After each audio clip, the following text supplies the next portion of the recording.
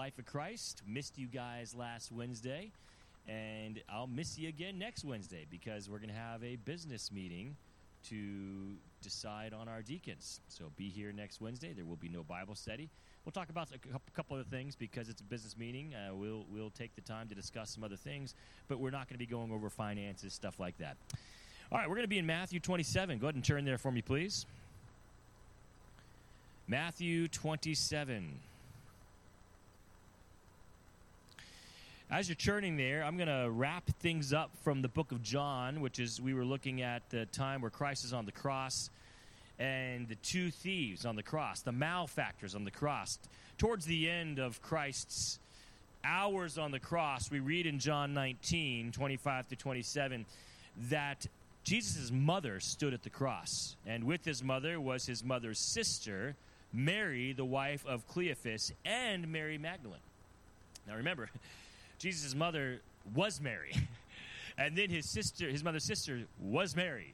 And then Mary Magdalene. So Mary is a very popular name. I've always been intrigued that a parent would call two of their daughters Mary. Now maybe his mother's sister is not a full sister. We don't know. The Bible doesn't clarify if it's a full sister or a half sister. But to have two sisters both called Mary, that's interesting.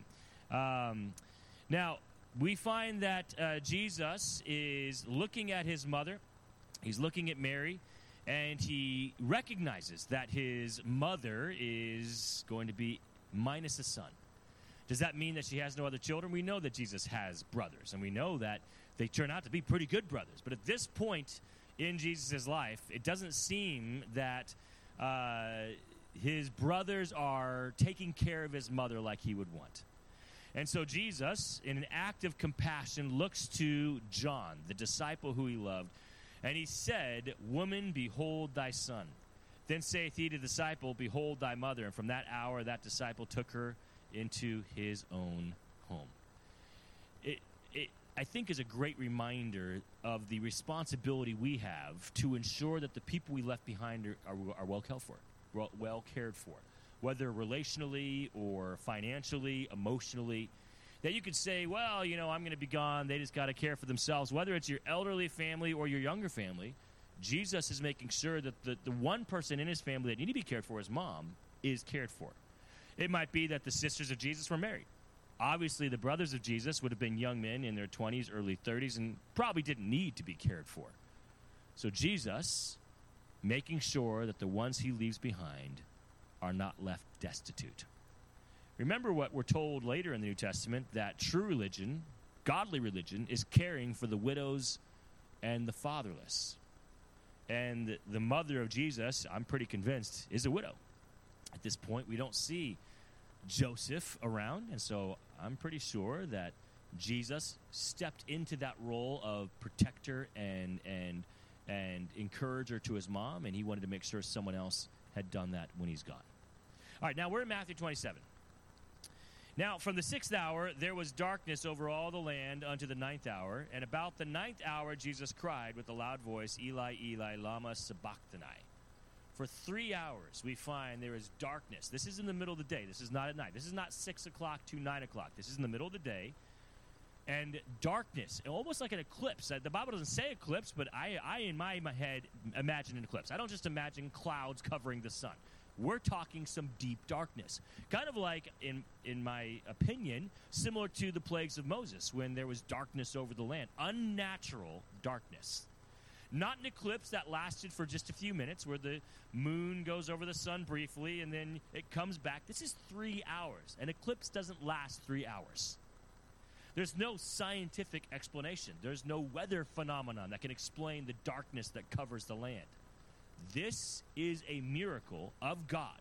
Not a miracle that necessarily helps someone or heals someone, but a miracle that points to the power of God. Why now? Well, I think it's intriguing that God used darkness to illustrate his power when he could and is going to use other things. But I think it's important to recognize that during this time, it seems Jesus is definitely carrying the sins of his soul of the world on his shoulders. And with the sins of mankind burdening him down, God shrouds that part of the world in darkness as an illustration of the darkness of man's sins. as an illustration of the darkness, the valley of the shadow of death that Christ is walking through, as an illustration of the torment and emotional darkness Christ is experiencing at this time. Maybe all the above, maybe none of the above. But God uses darkness. He cries with a loud voice, my God, why hast thou forsaken me? Some nearby were told in verse 47, Matthew 47. Some of them that stood there, they heard that and said, this man calleth for Elias. They grab a sponge, fill it with vinegar, put it on a reed, give it to him to drink.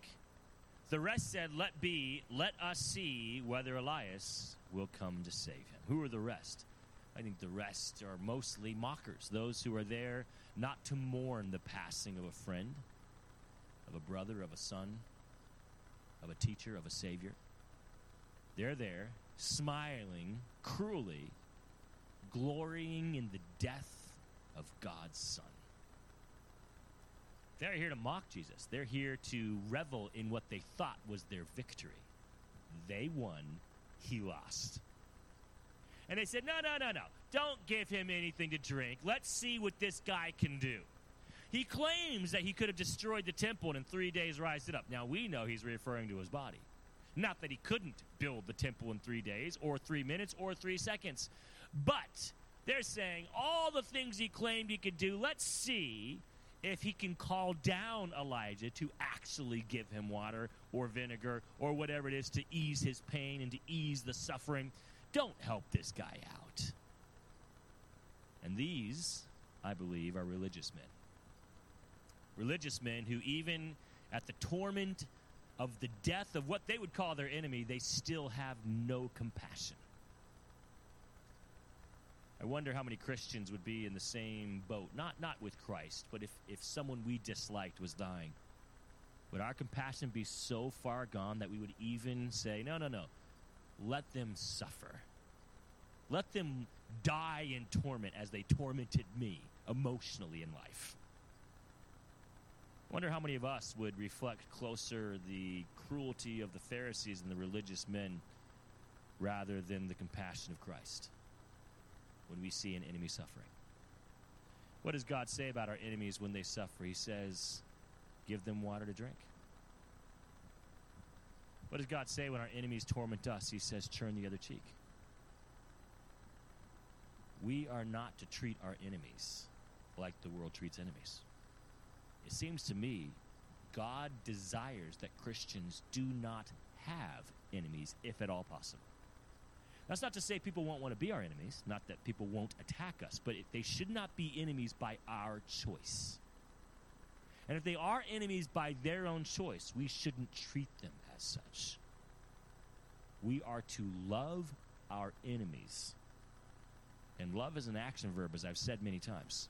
In the way that you treat them with kindness and compassion. Not what we see here. Well, we're told that after this event, Luke 23 and John and Mark, we're told Jesus cries with a loud voice. In Luke 23, we're told, he says, Father, into thy hands I commend my spirit. Having said thus, he gave up the ghost. He dies. Now, Matthew 27, verse 51. I think that we're all pretty familiar with the tearing of the veil of the temple. Remember, there was a location in the temple, the Holy of Holies, that only one man was allowed to enter once a year for a special occasion. The Holy of Holies was what housed the Ark of the Covenant and some other important artifacts that God deemed special and unique. The Holy of Holies was really where the presence of God was felt deepest. And to enter the Holy of Holies unrighteously or without permission of God was a death sentence. And the curtain that separated the Holy of Holies from the rest of the temple was not a small, frail thing. This was not a slight, poorly made piece of cloth. This thing was massive, it was tall, it was wide, and it was thick. And we're told in Matthew 27, behold, the veil of the temple was rent in twain from top to bottom. I'm sure this is things you've heard before. It's interesting how, from God's point of view, it would make sense that God would tear it top to bottom, not bottom to top. And what's the purpose of this? Can you imagine the anxiety, the trauma, the fear of the priests as the veil is torn, the curtain is torn? They probably didn't want to look. because they were afraid they would die. If they're in the temple at this time, they definitely are not servants of Christ. They're not at the cross mourning his death. So these people are not in any way connecting the death of Christ on the cross to the veil, at least not yet. They must have thought, wow, some phenomenon due to the earthquake that takes place maybe, and they think that something's happening. They wouldn't attribute it to God probably, and so they're probably scared to look in the Holy of Holies. They were probably scared to replace the veil, which I'm sure that they did. The Bible does not tell us this, but I would imagine that it was replaced. God was trying to say that the old manner in which you worship me is coming to an end. There is a new way to worship me. Not that the old way was wrong. Not that God, by establishing a Holy of Holies, was somehow unhelpful or unhealthy or unbiblical. It was just a different way to worship God. In the Old Testament, you worshiped God through the priestly system. You brought your sacrifices, and with the assistance of the priests, you had a form of worship of God that included someone else kind of walking you through that and holding your spiritual hand, you might say, and making sure that everything that was done in the manner in which God designed, so that your sacrifice and your worship would be received by God. Because even before the Old Testament law, we find that when Cain was sacrificing outside of God's instructions, God didn't receive the sacrifice. So one of the purpose of the priest was to make sure that the sacrificial system was done correctly, so God would receive your sacrifice and your worship would be bring pleasure to God, bring connection to God. But God said, we're done with that. Now he says, I'm going to give you the Holy Spirit, and we're going to make worship a lot more personal. And now you no longer need to go to a priest to ensure that your worship follows my guidelines. He says, I'm giving you the Holy Spirit, and everyone now has the function of priests themselves with the Word of God and the Holy Spirit to determine yourself if you are worshiping God within the boundaries that he has set. You say, Pastor Russ, are there boundaries for worship? Well, of course there are. We don't worship God by beating up the person next to us. That would be outside the boundaries of God's design for worship. We don't worship God by coming to a service and then climbing up the walls or jumping over chairs. I guess some might do that. We don't do that. I would say that that's not the purpose of worship. So there are boundaries, and with the truth of God's word in an orderly fashion, in the Holy Spirit's direction, we worship God. But we are the priests now. We no longer go to the priests. But imagine the terror of these priests as that is torn. And for the first time, some of these priests, for the first time in their life, they have a glimpse of the Holy of Holies and probably think they're going to die. There's an earthquake. We're told that the rocks and the graves were opened. I'm sorry, the rocks rent, The rocks rent. So massive boulders literally breaking in two. But then something that I don't think is taught very often, and not a lot of people are familiar with, verse 52 says, the graves were opened, and many of the bodies of the saints which slept arose. So these Old Testament saints raised from the dead. The Bible does not tell us if they remain alive. Did they only get a day? Did they get 24 hours, 3 hours? Were they, get till midnight, and then they went back in their grave again, walked back? We don't know.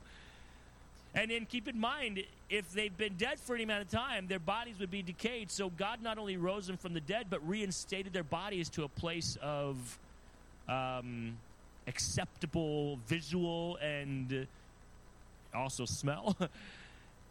God is doing some amazing miracles.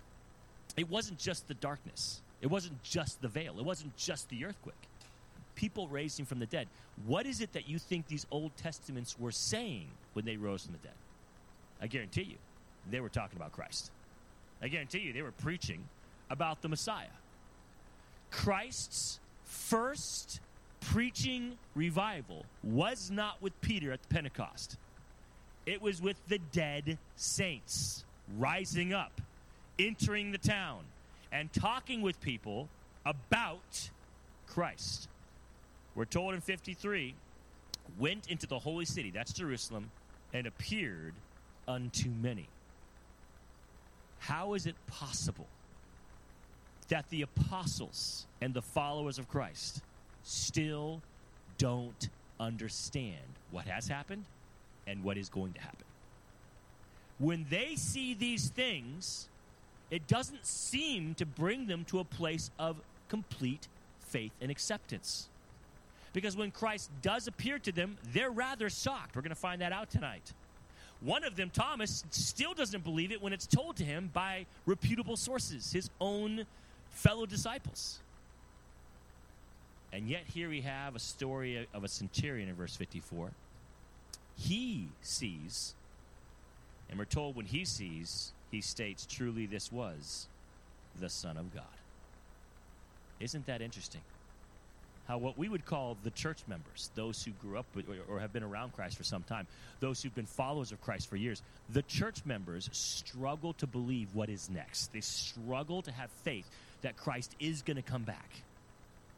The centurion sees all this and he says, there's only one answer for this.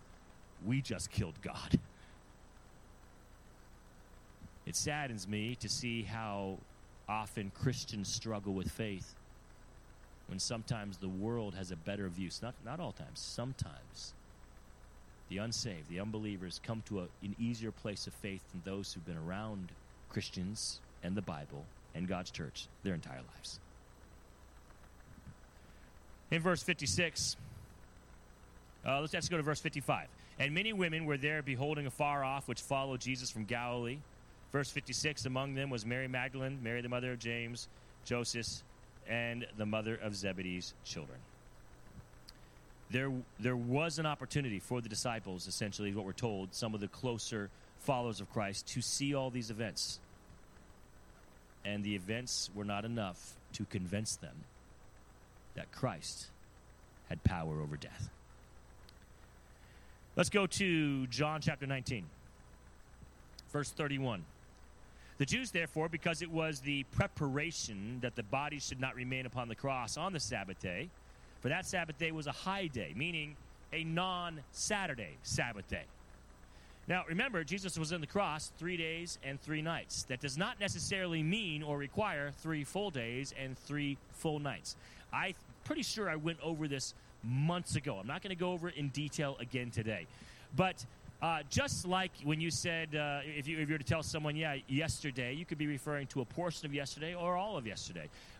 There is no biblical mandate that Christ was fully 3 24-hour days. Now, there are some people who do believe that very strongly. They believe, well, there's a verse in the Old Testament, or referring to Jonah and how he was in the belly of the whale, and how the Bible tells us that, like Jonah, he was in the belly of the whale 3 days and 3 nights, and they claim it has to be 72 hours full, 3 full 24 hours. Except there is a problem with that statement. Consider me with this: if Christ died on Friday, which I do not believe he did, if he died on Friday and he was in the grave 3 days, you could say Friday was a partial day, Saturday was a full day, and then Sunday was a partial day, because we're told he rose early morning on Sunday. So you could argue that technically Jesus was in the grave 3 parts of 3 different days, 2 partial days and 1 full day. What you cannot argue is Jesus Christ was in the grave 3 nights, right? Friday night to Saturday night to Sunday night. There is no third night, which is why I don't believe Christ died on Friday. Now, why is it that people believe Christ died on Friday? Because they are under the impression that the Sabbath day is always on Saturday. Now, the weekly Sabbath day is always on Saturday. By the way, this idea came from Catholicism. Back in the Dark Ages, Middle Ages, when even Catholics, who were really the only ones reading the Bible, a lot of them weren't well-versed in the Bible or historical facts regarding the Bible, and a lot of the popes were making statements that were completely crazy, not even close to the Bible or to anything that would be connected to the Bible. And so the Catholic religion, hundreds of years ago, established a holiday, Good Friday, with the ignorant assumption that the high day or the Sabbath day had to be referring to Saturday. Therefore, logically, Christ had to die on Friday. Except, again, it wasn't 3 nights. Well, how could he die on Thursday? Because if he died on Thursday, Friday's not a Sabbath day. Well, that's mostly true, except there are holidays in the Jewish calendar that are also Sabbath days. Essentially, a Sabbath day was a day you did not work. And there were certain holidays, not all of them, certain holidays where God said, it is a Sabbath unto you. On this holiday, whenever it lands, if it lands on a Tuesday, it's a Tuesday Sabbath day. If it lands on a Sunday, it's a Sunday Sabbath day. If it lands on a Friday, it's a Friday Sabbath day. And you could essentially have 2 Sabbath days back to back.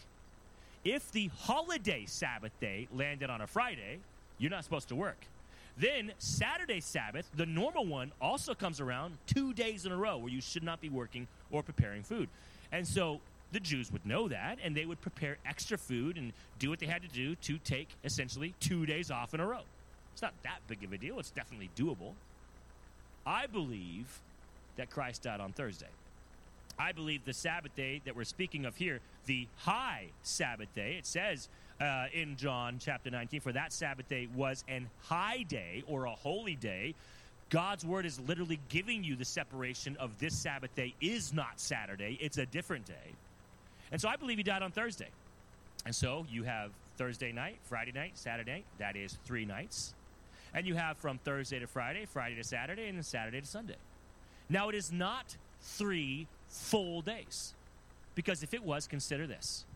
If you said 24 hours from Thursday, it's Thursday evening, around evening, to Friday evening, that's 1 24 hour. Friday evening to Saturday evening is 2 24 hours. If you get a third full 24-hour day, when is Christ raising from the dead? Sunday night. But we're told he didn't raise from the dead Sunday night. We're told he raised when? Sunday morning. Well, what if we back it up to he died on Wednesday? Yeah, it's a possibility. Christ could have died on Wednesday. The Bible doesn't tell us when the high Sabbath day was. It could have been on a Thursday. So he could have died on a Wednesday.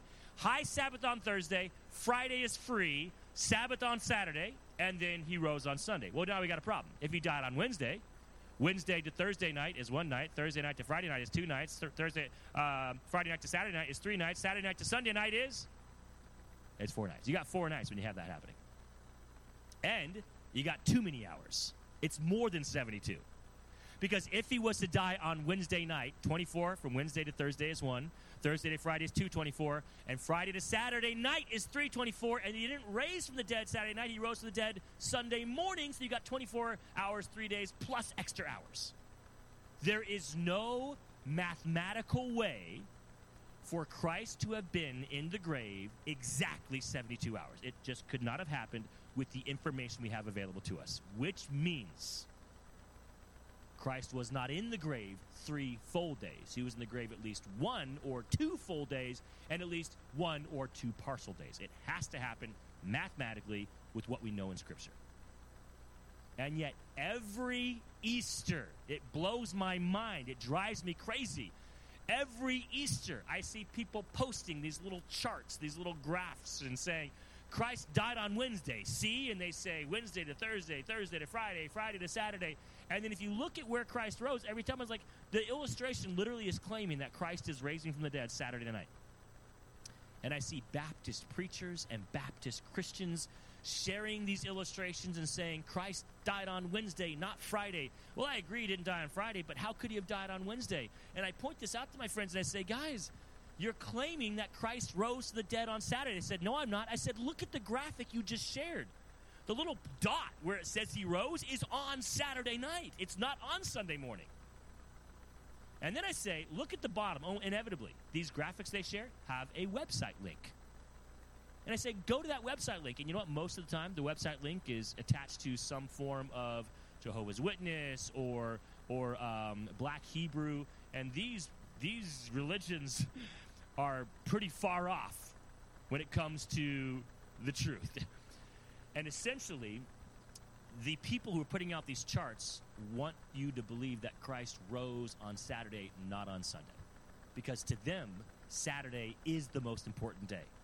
And they don't want Christ raising on the dead on Sunday because Saturday is the important day to them. And so they give out charts claiming that. I get it when a Seventh-day Adventist does it. I don't get it when a Baptist does it. So, know your Bible. And they say, well, he had to have been in the grave 3 full days and 3 full nights. Use a little bit of math, and you'll find there is no possible way for that to have happened. It was a partial day, at least 1 partial day. All right, so he's in the grave.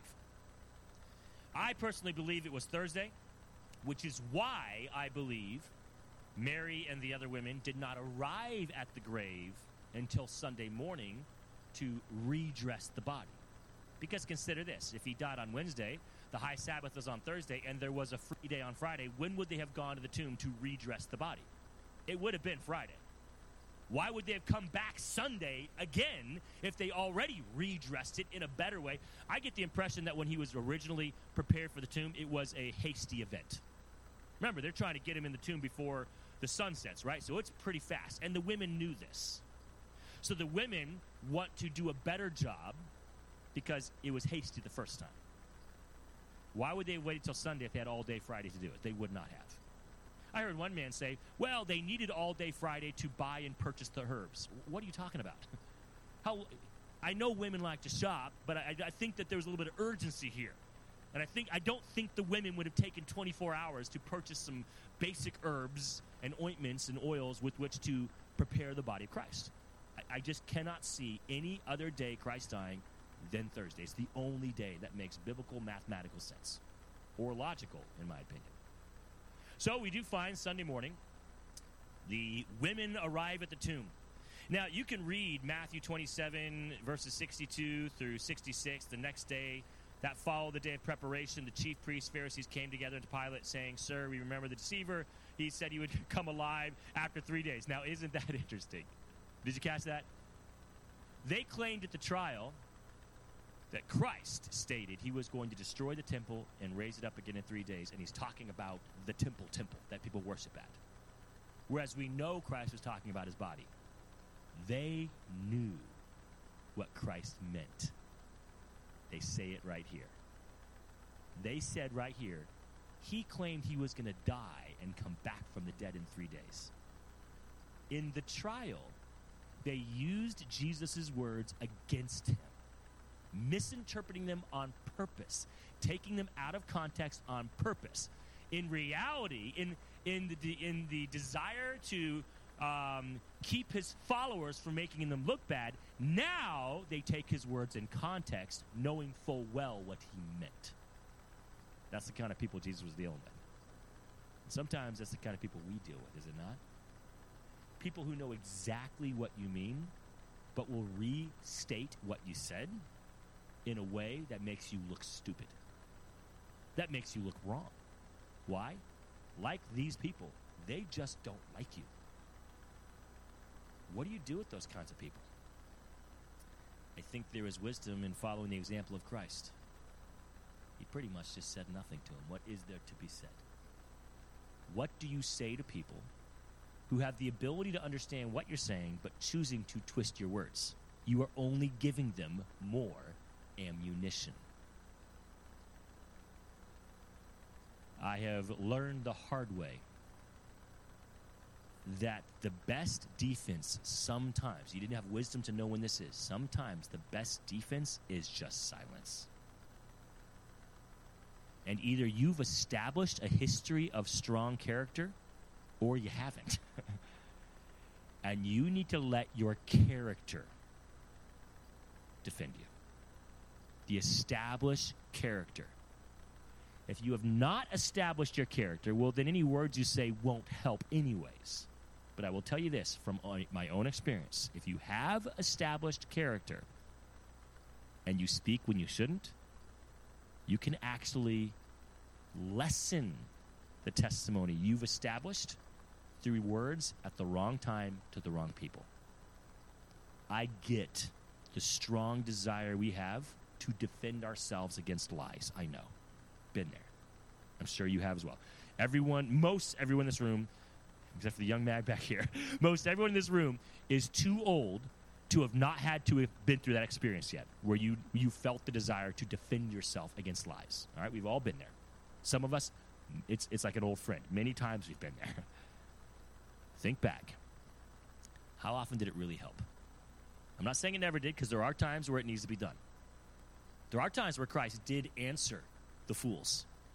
There are times where in Christ's ministry he did respond. And there are times when he did not. And there are times where he answered their question with the question, and he said, I'll answer if you give me this. And there are times when at the trial he just said nothing. All right? So Christ kind of did all three. Have the wisdom to know the right time. To defend yourself. To cause them to think by asking your own questions. To divert the conversation, which I guess to something completely different, because Christ did that sometimes. They asked a question, he said, well, let me tell you this. And he doesn't even answer their question. Go somewhere else, all right? Or the fourth time, just keeping your mouth shut. The answer is not always defend yourself. Years ago, I remember there was an issue in the church I was at the time, and a person was confused about my involvement in the issue. The confusion came because other people had said things that were not true about me. And so they were wondering, is this the case or is it not? And I was young, and so my reactive instinct was to defend myself. I was so passionate in my defense of myself. I could see the concerned look on the person's eyes. Looking back, I can picture in their head, they didn't really believe what was said about me until I started defending myself. I could see the wheels turning in their head, which just caused me to want to defend myself even more, and I just kept digging that hole. The person ended up leaving the church I was in at the time. They couldn't remain in the church that I was in, having believed the things that were told about me, which were to this day not true. It was my defense of myself that pushed them away. Isn't that ironic? If I had just said to them, look, I understand what they're saying. You've known me a long time. You either believe it or you don't based off of what you know about me. I hope I don't need to defend myself. If I had said that, I wonder how it would have gone. You live and learn. That is correct. So here we have the religious leaders proving to the world they knew all along what Jesus was talking about. How is it the religious leaders? I know I'm not trying to be overly harsh on the disciples. It's not purposeful. I just keep questioning. How did the disciples not say he's going to come back in 3 days? When the religious leaders like, we're afraid he's coming back in 3 days. Or we're afraid his disciples will steal him away because they heard he'll come back in 3 days. While the disciples are hiding away, wondering what to do next because they don't believe he's coming back in 3 days. Isn't that unfortunate? We saw earlier, the centurion is in awe of all the events and has faith when the disciples run away. And here we see the world has a better understanding, these religious leaders have a better understanding of what Christ said than his own followers had of what Christ said. Well, of course, a watch is set, we're told in verse 66 of Matthew 27. And then the events of the morning. It's a hard thing to nail down the exact chronological order of events of the morning. And the reason it's difficult is because each gospel gives a different version. When I say different version, I don't mean opposing version. I mean more or less and sometimes different information. Different in the sense of it seems like something different is said, but it's only because new information is given and we're not given the chronological order in which that new information should be placed. So between all four Gospels, there's a lot of information given. I'm not going to read all four Gospels. It's too much information, too much to read. You should do that. It's in Matthew 28, Mark 16, Luke 24, and John 20. That's where it begins. The Sunday morning begins in all of those chapters. Matthew 28, Mark 16, Luke 24, and John 20. We find the beginning of the events that are about to unfold. Now, here are the events kind of in just one big, massive statement. You have the women arriving at the tomb to redress the body of Christ. You've got the angel arriving that causes the guards to fall over, dead, you might say, or as they were dead, they took over in a faint. You find that when the women get there, the sepulcher is empty, and the women run back to tell the disciples that it's empty. You find that an angel reveals itself to Mary Magdalene. You find that Mary Magdalene is crying and in her tears states, I don't know where they've taken my master. And it's Jesus, of course, talking to her and saying, it's me. And then Mary goes to embrace him, and Jesus says, you can't touch me until I have gone up to heaven. This is all that morning. You find Peter and John running to the sepulcher. John goes into the sepulcher first and sees that there is an empty tomb. Peter follows him. We're told that John believes immediately, and Peter not so much. We're told that the women, it seems, go back to the sepulcher again, and I'll kind of lay this all out for you and how I see it happening. And then in that same day, we're told that Peter meets with the disciples, and Thomas is the only one not there. That's all on that first day. But that's only after Peter or Jesus had already met with 2 disciples on the road to Emmaus. There is a lot of events that are happening on this first day of the week, Sunday, Resurrection Sunday. And it can be difficult to determine when all these events take place. Now, we're told by the Apostle Paul in one of the epistles that Jesus actually also met with Peter individually, separately, privately, not mentioned in the Gospels. The Apostle Paul mentions there was a separate private meeting between Jesus and Peter outside of what's mentioned here. That's different from the other day in the future where Peter's fishing and Jesus meets him on the shore and Jesus says, "Do you love me? Do you love me? Do you love me?" That's a separate event than what's mentioned by the Apostle Paul. There's a lot packed into this day. So let's back up now and try to get an idea of the order in which all these events take place. All right, well, first, Matthew 28, verses 2 and 4, we find there was a great earthquake. Another earthquake. This is after the earthquake of Christ's death. So God shakes the earth when Christ dies, and God shakes the earth when Christ raises from the dead. It's almost like the earth is responding because the people were not. What did Christ say? If these children don't sing my praises, then who will? The rocks will cry out. And how exactly would the rocks cry out? How would that look? You know, it's not like God will give little mouths to the rocks and they start singing. No, the rocks would cry out exactly like this. An earthquake would be the rocks crying out. And the rocks did cry out in an earthquake, an unnatural phenomenon. They cried out when Christ died. Do you think that the rocks were crying out as a recognition of the amazing event that just took place? The death of Christ covered the sins of all those who would place their faith in Christ, past, present, future. Or do you think the rocks were crying out in pain as the God of all creation died? The rocks did cry out at his death. Whether it was an earthquake of pain or an earthquake of joy because the earth knew better than humanity what just took place, I don't know what to tell you. I can tell you the saints, when they rose from the dead, they were preaching a joyful message. So it's possible that the earthquake at Christ's death would have been the praise of the rocks crying out as God said they would when man does not. But I guarantee you, the rocks crying out at his resurrection, that was the rocks crying out in joy.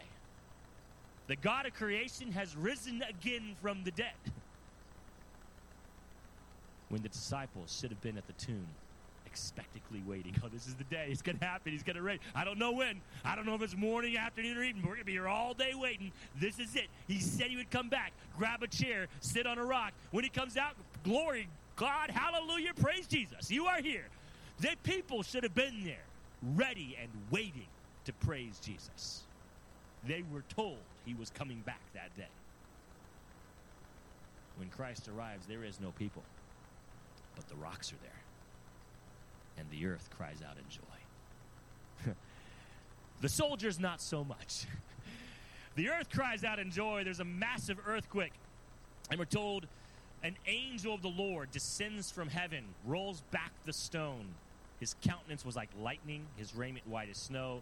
For fear of him, the keepers did shake and became as dead men. Another gospel tells us there are 2 angels. That doesn't mean that the gospel of Matthew lied when it states one. It just seems that maybe one had more authority. There does seem to be levels of authority. Maybe the other one was a secondary angel. I don't know. For whatever reason, God inspired Matthew to mention one angel, while other gospels give us a more detailed account that there was a second angel. I think when I read it, I think there was a speaking angel and another, I don't know, present angel for encouragement. Maybe he won the lottery and he got to join the other one. I don't know how that worked out or why that worked out. But it seems that one of them did all the speaking and the other one was there for some kind of moral support. So there were 2 angels, although Matthew only mentions one. All right. Now, the women, they arrive early in the morning. That's in Mark 16, 2 through 4, and Luke 24, 1 through 3. They're bringing the spices. And they said among themselves, who shall roll away the stone, right? We're told that in multiple Gospels. They're a little concerned about what's going to happen when they get there. And when they get to the stone, we're told they found not the body of the Lord Jesus. In John chapter 20, verse 1, they see the stone taken away from the sepulchre. Then she runneth and cometh to Simon Peter and to the other disciples whom Jesus loved, disciple whom Jesus loved, and saith unto them, they have taken away the Lord out of the sepulchre, and we know not where they have laid them. She being, I believe, Mary Magdalene, because in John 1, we're told specifically Mary Magdalene came early. The other Gospels tell us she was not alone. Others came with her. But John 20, verse 1, specifies Mary Magdalene, and then goes on to say she seems to be the one to take the message. Not that the other ladies didn't join her with the message as well, but she seems to be the spokesperson for the women as they hustle back. Now, in Matthew chapter 16, we're told in verse 4, when they looked, they saw the stone was rolled away, for it was very great. And verse 5, and the angel answered and said unto the women, fear not ye, for I know that ye seek Jesus, which was crucified. He is not here, for he is risen. Come and see where the place where the Lord lay. It's interesting that not all the Gospels give us the account of the angels ushering the ladies in. You could have a partial picture of this event by only reading one Gospel. If you read John, you would picture Mary Magdalene coming by herself, seeing the empty tomb, and running back. You read the other Gospels, oh, Mary and her friends came and go back. You read Matthew, oh, Mary and her friends came, saw the angel, saw the tomb, and went back. Reading all four Gospel accounts is not a conflicting story, it's a fleshed-out story. They all give pieces that other parts do not. And so the angel says, come on in. They see Jesus is gone, and they run back. Now, I told you, Mary has the opportunity to see not only an angel, she sees later Jesus, thinking Jesus is an angel. Thinking he's the gardener. But Mary with the women see this angel. In verse 4 of Luke 24, and it came to pass, as they were much perplexed thereabout, behold, two men stood by them in shining garments. Those two, right? Angels.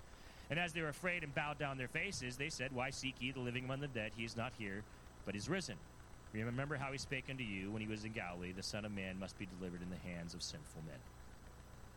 Mark also tells us that a young man sitting on the right side, clothed in a white garment, and they were affrighted. So 3 of the Gospels tell us of the angels. 2 of them mention multiple angels, 2 angels, while one of them mentions one angel. One of them mentions 2 angels, 2 of them mention one angel, and John just kind of ignores the angels altogether. John just says Mary shows up and sees it gone and rushes back and tells them that Jesus is not there. All right, let's go on now to what is the next event. So they depart from the sepulchre, and we're told in verse 9, as they went to tell his disciples, behold, Jesus met them, saying, all hail. And they came and held him by the feet, and worshipped him. Then said Jesus unto them, be not afraid, go tell my brethren that they go into Galilee, and there shall they see me. Of all of the events of this morning, this is the most confusing to me on where it lays. And I'll tell you a couple of reasons. Why is Mary still confused about Jesus later when she sees Jesus here in Matthew 28? It tells us, as they departed quickly from the sepulchre with fear and great joy, and did run to bring his disciples word, as they went to tell his disciples, Jesus met them. Not only that, they held his feet. They touched him. I'm confused about 2 things. Have you figured out what they might be? The first one I mentioned. Why is Mary still upset and confused about Jesus and where he is if she saw him here? The second thing I'm confused about is, why did Jesus say, don't touch me, when Mary sees him, but allows the women to touch him here? What do you guys think? Do you have thoughts on what could be the solution to, I would say, a minor dilemma? This is definitely not groundbreaking, the Bible's a lie, my whole religion falls apart, my faith means nothing kind of stuff. That is not what this is. It is perplexing. It is a head scratcher. Where does this fit? Ken, what do you think?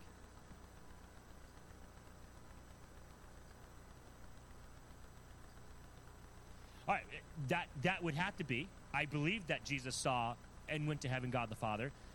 But Matthew seems to place this event, it says, as they left the sepulcher to go tell.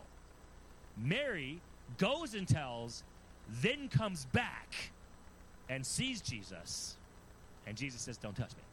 I have not gone yet. So you're right. For the ladies to touch Jesus here, I think logically, Jesus had to have already ascended in heaven and came back.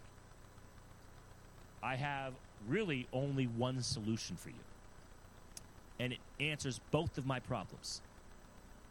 Mary went with the group there, rushed ahead on the way back.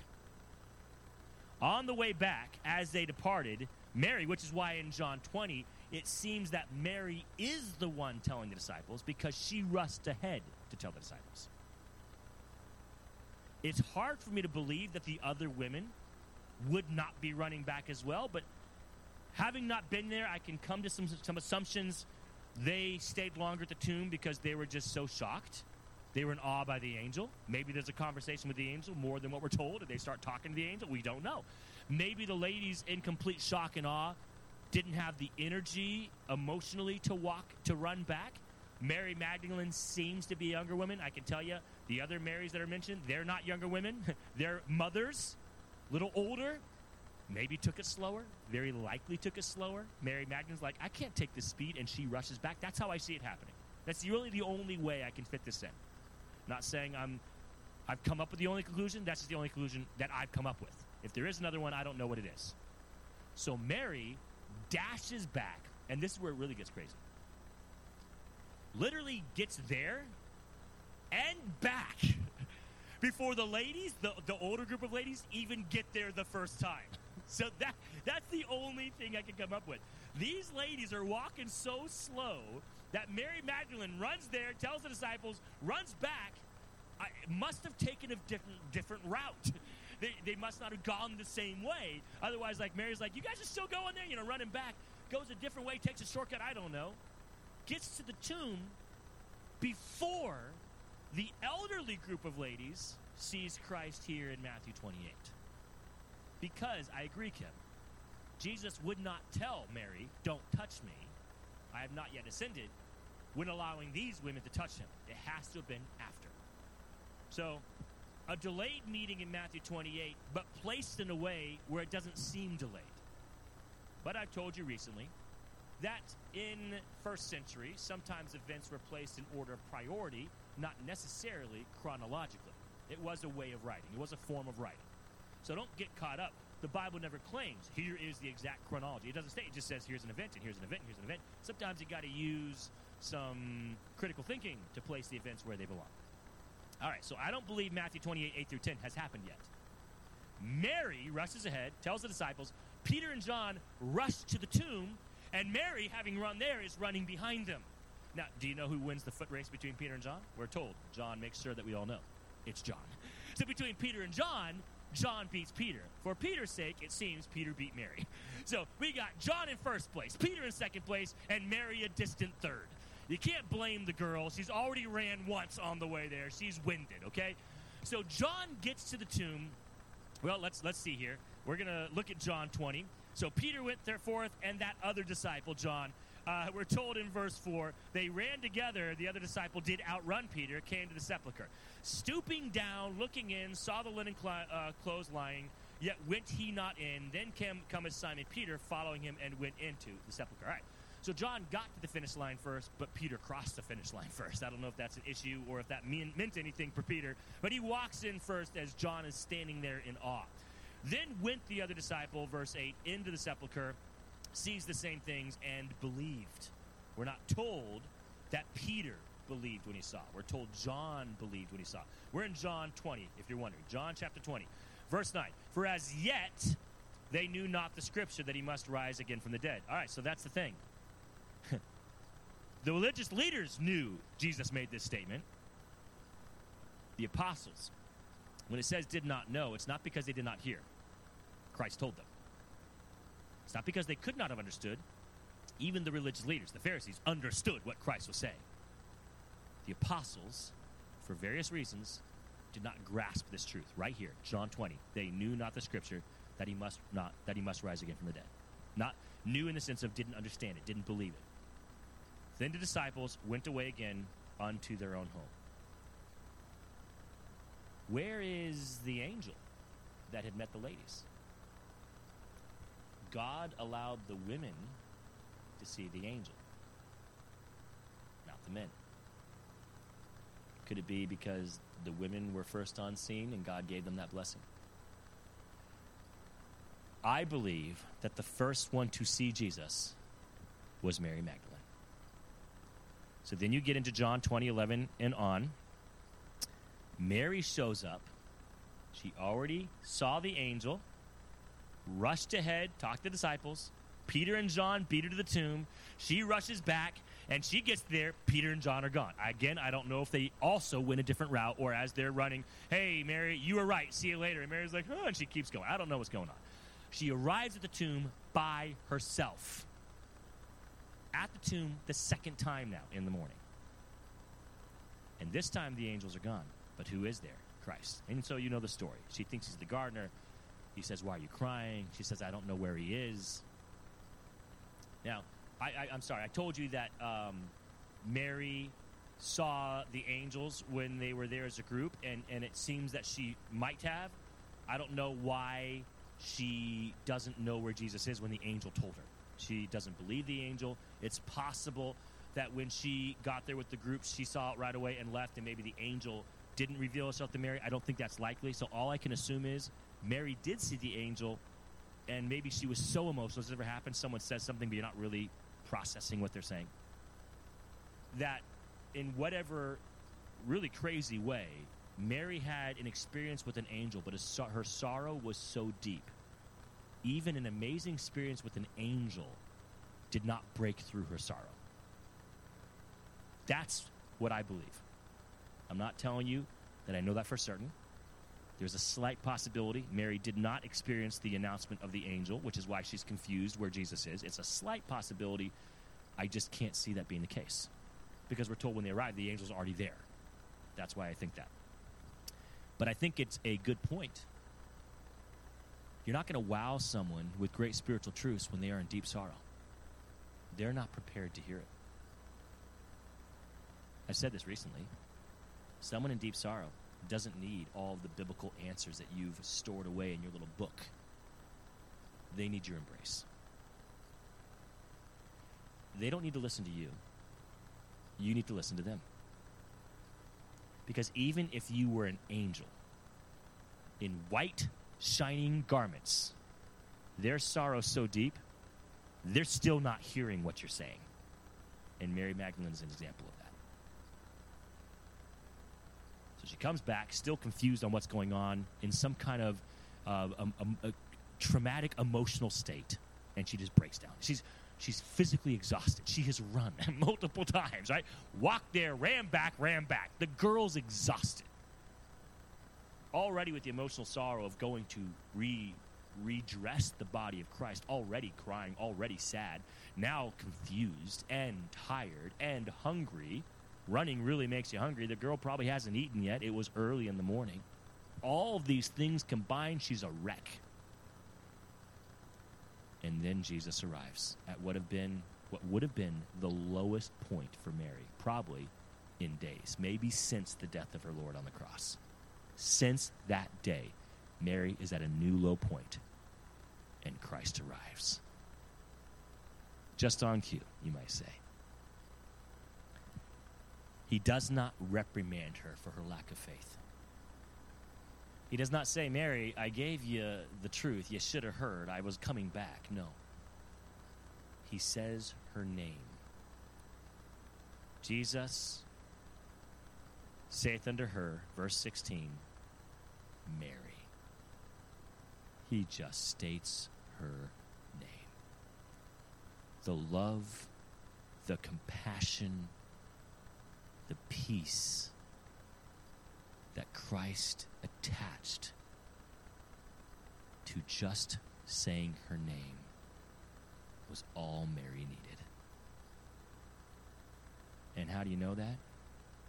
She turned herself and saith unto him, Rabboni, which is to say, Master. Mary is in such deep sorrow. She thinks Christ the gardener because the tears in her eyes, she's not even looking at him. She senses the presence. She sees the outline of a guy but doesn't really care. I'm not here to talk to anyone. I don't care what you say. I am just broken. I am sad. I am traumatized. This man pesters her. Why are you crying? Don't you understand? They took my Lord, and I don't know where they brought him. Jesus does not reprimand her. He just says her name. And in that name, she comes out of her trauma. Her sorrow is washed away. She looks up and turns to him for the first time. She was not looking at him earlier. And then in her joy, all she wants to do is embrace him. But verse 17, touch me not. For I am not yet ascended to see my Father, but go to thy brethren and say unto them, I ascend unto my Father. Verse 18, Mary Magdalene came and told the disciples that she had seen the Lord, and that he had spoken these things unto her.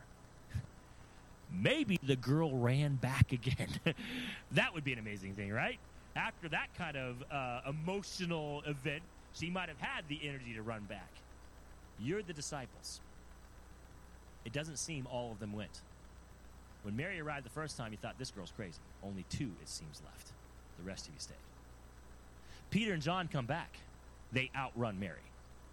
And when Peter and John get back, John says, he's risen again. Peter's like, I don't know, guys. I mean, the tomb's empty, but I don't know. John's like, no, he rose again. He's gone. He's back. He's back, guys. Peter's like, John, you can't prove that. John's like, you don't need to prove it. It's faith. He's back. The disciples are hearing this. As they're hearing this, I highly doubt that the older group of women make it back after Mary. So I think that after Jesus met Mary, he ascends to heaven briefly, comes down, and meets the older women as they're walking back, and then tells them, go and tell everyone what you've seen. So in my head, Peter and John get back first. And John is purely, I didn't see him, I saw the empty tomb, that's enough.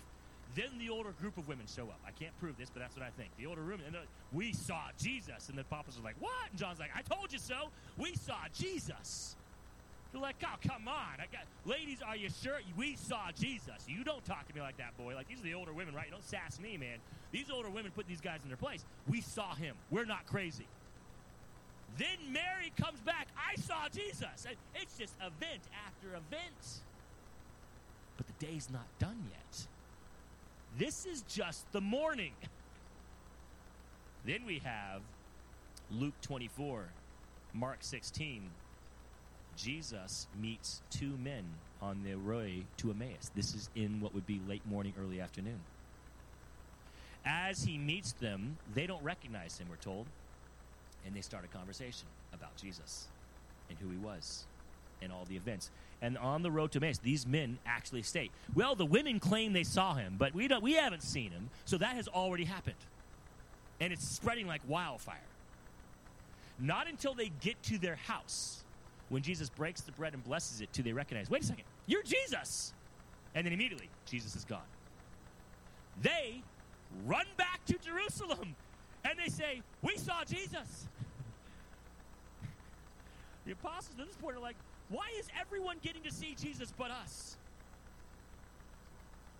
As they are arguing, or at least having a very strong discussion, I think by this point, Jesus has already revealed himself to Peter, from my understanding of how I see this. So now, you've got 8 disciples. One of them hung himself. Judas is gone. 11 left. Thomas isn't here. He's gone. Why he left the room, I don't know. So you've got 10 left in the room discussing. 10 left. 1 dead, 1 gone. Now 2 of the 10 are adamant. We've seen Jesus. Well, adamant Jesus rose again.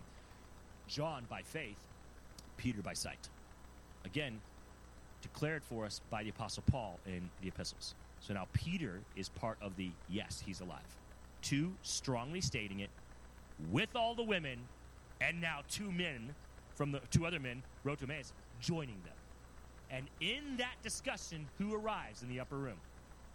Jesus finally arrives, breaking all doubt for those who still struggled.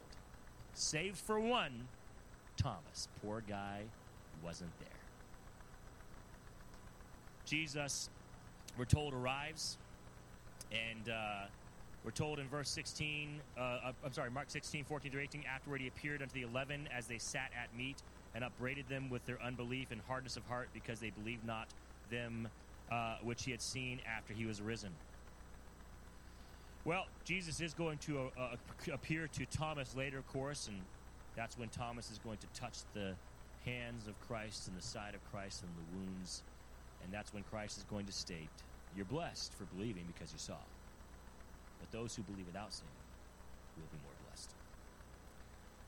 Well, guys, I did my best to get us done, but there is still a little bit left. Fortunately, I planned for the possible event that I would not finish, and I am almost there, but it is 7:30. So we're going to wrap it up today, and I will complete our series on the life of Christ on the 27th, which is the last Wednesday of this month, and allows me to start my new series on the book of Revelation on October the 4th, as was my hopeful backup plan if I didn't start on the 27th. So we're still on plan B. I will wrap things up on the 27th. We'll kind of complete the life of Christ, which will get us a great segue into the prophecies of Christ's second coming.